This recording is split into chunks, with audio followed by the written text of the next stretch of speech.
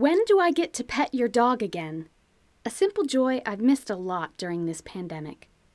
I joined my parents for the first in-person church service I've had in a long time. We sat down, and some distance that must have been at least 6 feet away, I saw a dog. She was cute and fluffy, and I wanted oh so desperately to pet her.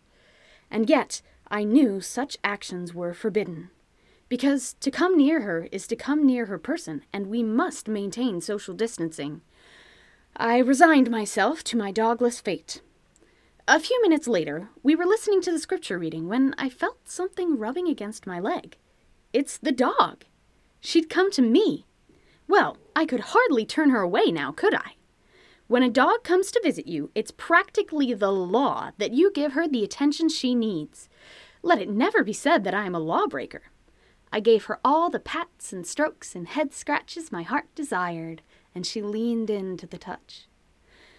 Regrettably, this moment could not last forever. I had to stand up for the hymn, and she dutifully trotted back to her owner. My small sliver of joy had passed.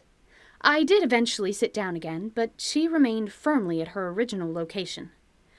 I dutifully attended to the sermon when I felt a familiar sensation again. The dog was back. I gave her all the affection I had given before, because who am I to deny a beautiful creature the love she so clearly needs?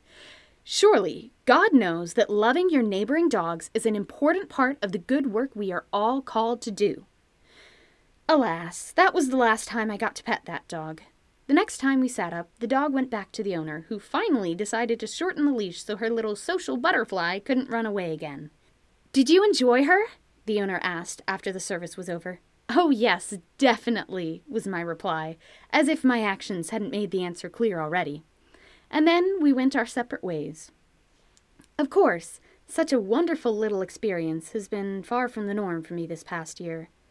The much more common situation is gazing at these marvelous creatures from a distance, like Romeo looking up at Juliet in her balcony.